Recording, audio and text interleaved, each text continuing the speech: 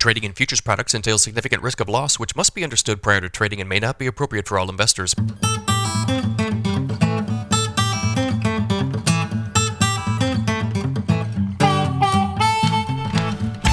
Good morning, everybody. It's Thursday, July 20th, 5:28 a.m. Central Time. Higher trade again in the grain markets this morning. December corn futures up 4 1/4 at 5.57 last trade. November soybeans up 2 1/2 at 14.11 1/4.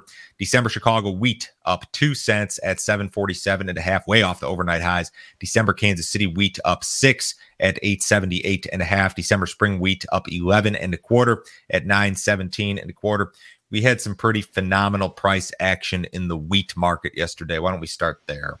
So wheat prices traded limit up on Wednesday. Both Chicago and Kansas City futures tested their daily 60-cent price limit during the trading session amid short covering and buying related to the Black Sea situation. Despite the rally, the December Chicago contract is still well below its calendar year high. The December Kansas City contract, however, traded within just a few ticks of its calendar year high. The December spring wheat contract was able to post a fresh 2023 high. Futures are trading sharply higher here again this morning. So big day yesterday, and then we posted some fresh highs overnight. And as we tape here this morning, the wheat market has come off of the high. So these charts are just a little bit outdated, which is almost always the case when we throw charts on here. This is almost exclusively related to the Black Sea situation, the escalation there. Why don't we jump straight to that? Russia attacked the Ukrainian port city of Odessa for a third consecutive night. At least 2 people were killed and 21 were injured, according to AP reporting. The intensity of the attacks have increased this week. Drones and missiles have caused substantial damage to port infrastructure, including grain and oil terminals. So the fear is on again that you're going to see some massive disruption out of the Black Sea, and it looks to be real this time. I mean, Ukrainian shipments of corn and wheat are absolutely going to be decreased. They were already decreased drastically versus, say, pre-invasion levels. But now you've got all sorts of additional Black Sea risk given the escalation. Not only are Ukrainian shipments at risk here, but maybe you could make the argument that if it gets bad enough, Russian shipments are at risk. I've got a chart here I'm going to show you guys in a second regarding some of the export projections that USDA has out there. Let's get to this next one. Ships traveling to Ukraine may now be in danger. On Wednesday, Russia's defense ministry declared that all ships traveling to Ukraine would be deemed potential carriers of military cargo. Additionally, countries with ships traveling to Ukraine will now be considered participants in the war. The move took effect as of 4 p.m. Central Time yesterday. Russia also declared portions of the Black Sea's international waters unsafe for travel. The White House warned on Wednesday that Russian attacks on grain facilities in Ukraine may now also target civilian vessels in the Black Sea. Okay, so all of this that's happening in the wheat market, I think almost all of it is related to the Black Sea situation. In the corn market, I think you've got a combination of the Black Sea situation and weather, which we'll get to in a second. The weather forecast still looks really bullish to me here for the United States. Soybean market kind of tagging along with your feed grains and has a weather story of its own, I guess. Here are some export charts. So why does this matter to the wheat market in particular? Russia is the top global wheat exporter, or is projected to be this year, and they probably will be.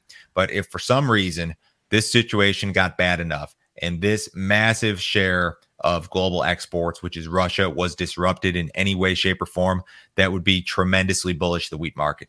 Ukraine is down here, 10.5 million metric tons projected in terms of exports for this current marketing year. So they're not as big of a player as they were. I think they were doing like 24 million prior to the invasion. Don't quote me on that. It's somewhere in that neighborhood.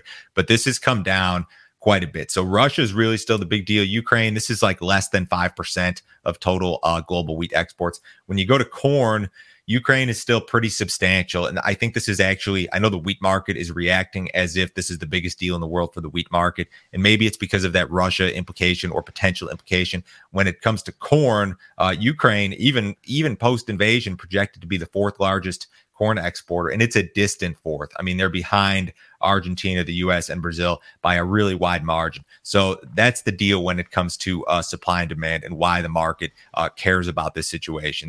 There's a lot of exports in terms of corn and wheat at stake here, I guess. So if you guys are not already subscribed to our premium content, you need to do so. Joe, can you tell me about the video you put together with Brian Split yesterday? General consensus seems to be bearish in regard to corn prices in particular. And that was what I talked about with Brian yesterday. General consensus is that demand sucks. The crop's not going to be that bad. You get to $5.50, you get to $6 corn, got to be selling, right? That seems to be general consensus. General consensus, though, is often wrong. And I don't have a strong opinion about this one way or the other myself. But Brian and I tried to kind of poke some holes in the bear argument regarding corn. If you were to make a bullish argument, corn, what would it be, and why could general consensus, which is all bearish, why could that be wrong? This was a good video. Brian also ran charts as we do with Brian every week. And we talked about potential upside targets, potential downside targets, areas of interest in corn, soybeans, and wheat. And then we're still doing pre-open weather updates for another couple weeks. These are Sunday nights, 6 p.m. Central Time. They go out before the market's open. I talk about the forecast, the implications for the market, and any breaking news or headlines. If you guys want to see the premium stuff, go to standardgrain.com. You can sign up this morning. It takes about 1 minute to sign up on your phone or computer. You just need your credit card. This is a ton of information direct from us every single business day. Morning emails been going out about 5 a.m. Central. Mackenzie and I are up super early putting this thing together every single business day. You get the premium videos along with this. Sign up today, guys. Give it a shot. So this morning's forecast is still hot and dry for the vast majority of the U.S. Corn Belt. The 5 and 7 day WPC maps offer almost no material rainfall for the region. The 10-day Euro model brings some rain back into Illinois and elsewhere. However, the rains are not expected until the last 2 to 3 days of the month. The 10-day GFS is drier by comparison. Temperatures in the mid-90s will hit the plains by Monday of next week and will work their way toward the central Corn Belt by Tuesday and Wednesday. Above normal temperatures are then slated to persist through the end of July. The end of next week, it looks like some of the models indicating that you're going to see temperatures in excess of 100 degrees across the central Corn Belt for a couple of days. So that paired with the lack of rainfall is this is an outright bullish forecast. How far along is the crop? How much does this matter? I don't know. Drop in the comments what you guys think about this. These rains in the Euro that are thrown in for parts of Illinois and Indiana, parts of eastern Iowa, Wisconsin this morning. This is all toward the tail end of that 10-day period. So that is far from a guarantee. Even the stuff that's 5 days out is tough to predict. So I still see this forecast as being a bullish input. Pair that with the Ukraine deal, and you've got yourself a rally in the corn, wheat, and soybean markets. European countries want the ban extended on Ukrainian grain imports. In May, the EU allowed Bulgaria, Hungary, Poland, Romania, and Slovakia to ban domestic sales of Ukrainian grain. The ban is set to expire on September 15th, but the countries would like it extended until the end of the year at least. The countries claim the influx of Ukrainian grain has harmed their farming industries. With the Black Sea grain deal expiring this week, the countries are concerned about increased grain flows and bottlenecks. The countries are, however, open to the transit of Ukrainian grain. Yeah, so they're okay, I guess, if Ukrainian grain passes through Europe, but they don't want it stuck there, because if a bunch of corn that was supposed to be headed out via Black Sea ports now shows up in your backyard, what does that do to your local prices? If you're a European farmer, it's bad. It's going to hurt your price prospects. So this I would imagine that this happens. So there's going to be a lot of Ukrainian grain that perhaps has no place to go the way that it looks. And that's part of the reason that the markets are doing what they're doing. U.S. ethanol production increased week over week. Weekly output of 1.07 million barrels was up 3.7% compared to last week and up 6.5% versus the same week last year. Ethanol stocks were pegged at 23.2 million barrels. The print was up 2.2% on the week, but down 1.9% compared to the same week last year. Implied gasoline demand increased 1.1% compared to last week and was up 9.8% versus the same week last year. On average, over the last 4 weeks, implied U.S. gasoline demand is up 4.6% versus the same period last year. So USDA, in its most recent report, they reduced their projection for corn demand for ethanol for this old crop marketing year. So I think we're running like almost 3% behind, or no, yeah, something like that. We're within like half a percentage point right now of where we're running versus what USDA projects. So I don't know that they have to make any additional adjustments here. This is a much better number. And if the corn crop is as good as what people think, like people think that the corn yield is going to be 175 nationally, that's up for debate.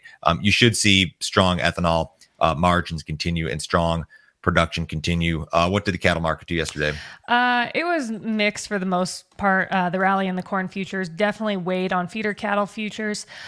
They were down anywhere from $1.20 to 17 cents higher. Live cattle futures were a bit more positive, ending the day anywhere from 2 cents lower to 95 cents higher. Cash cattle trade still has not taken off.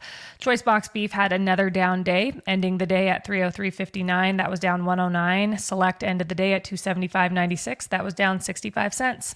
Outside markets this morning, fairly quiet. U.S. dollars off just a little bit. Stocks are mixed. Bonds are off a little bit. Crude oil is up 23 cents in the September WTI at 75.52. Have a great day, guys. We will talk to you Friday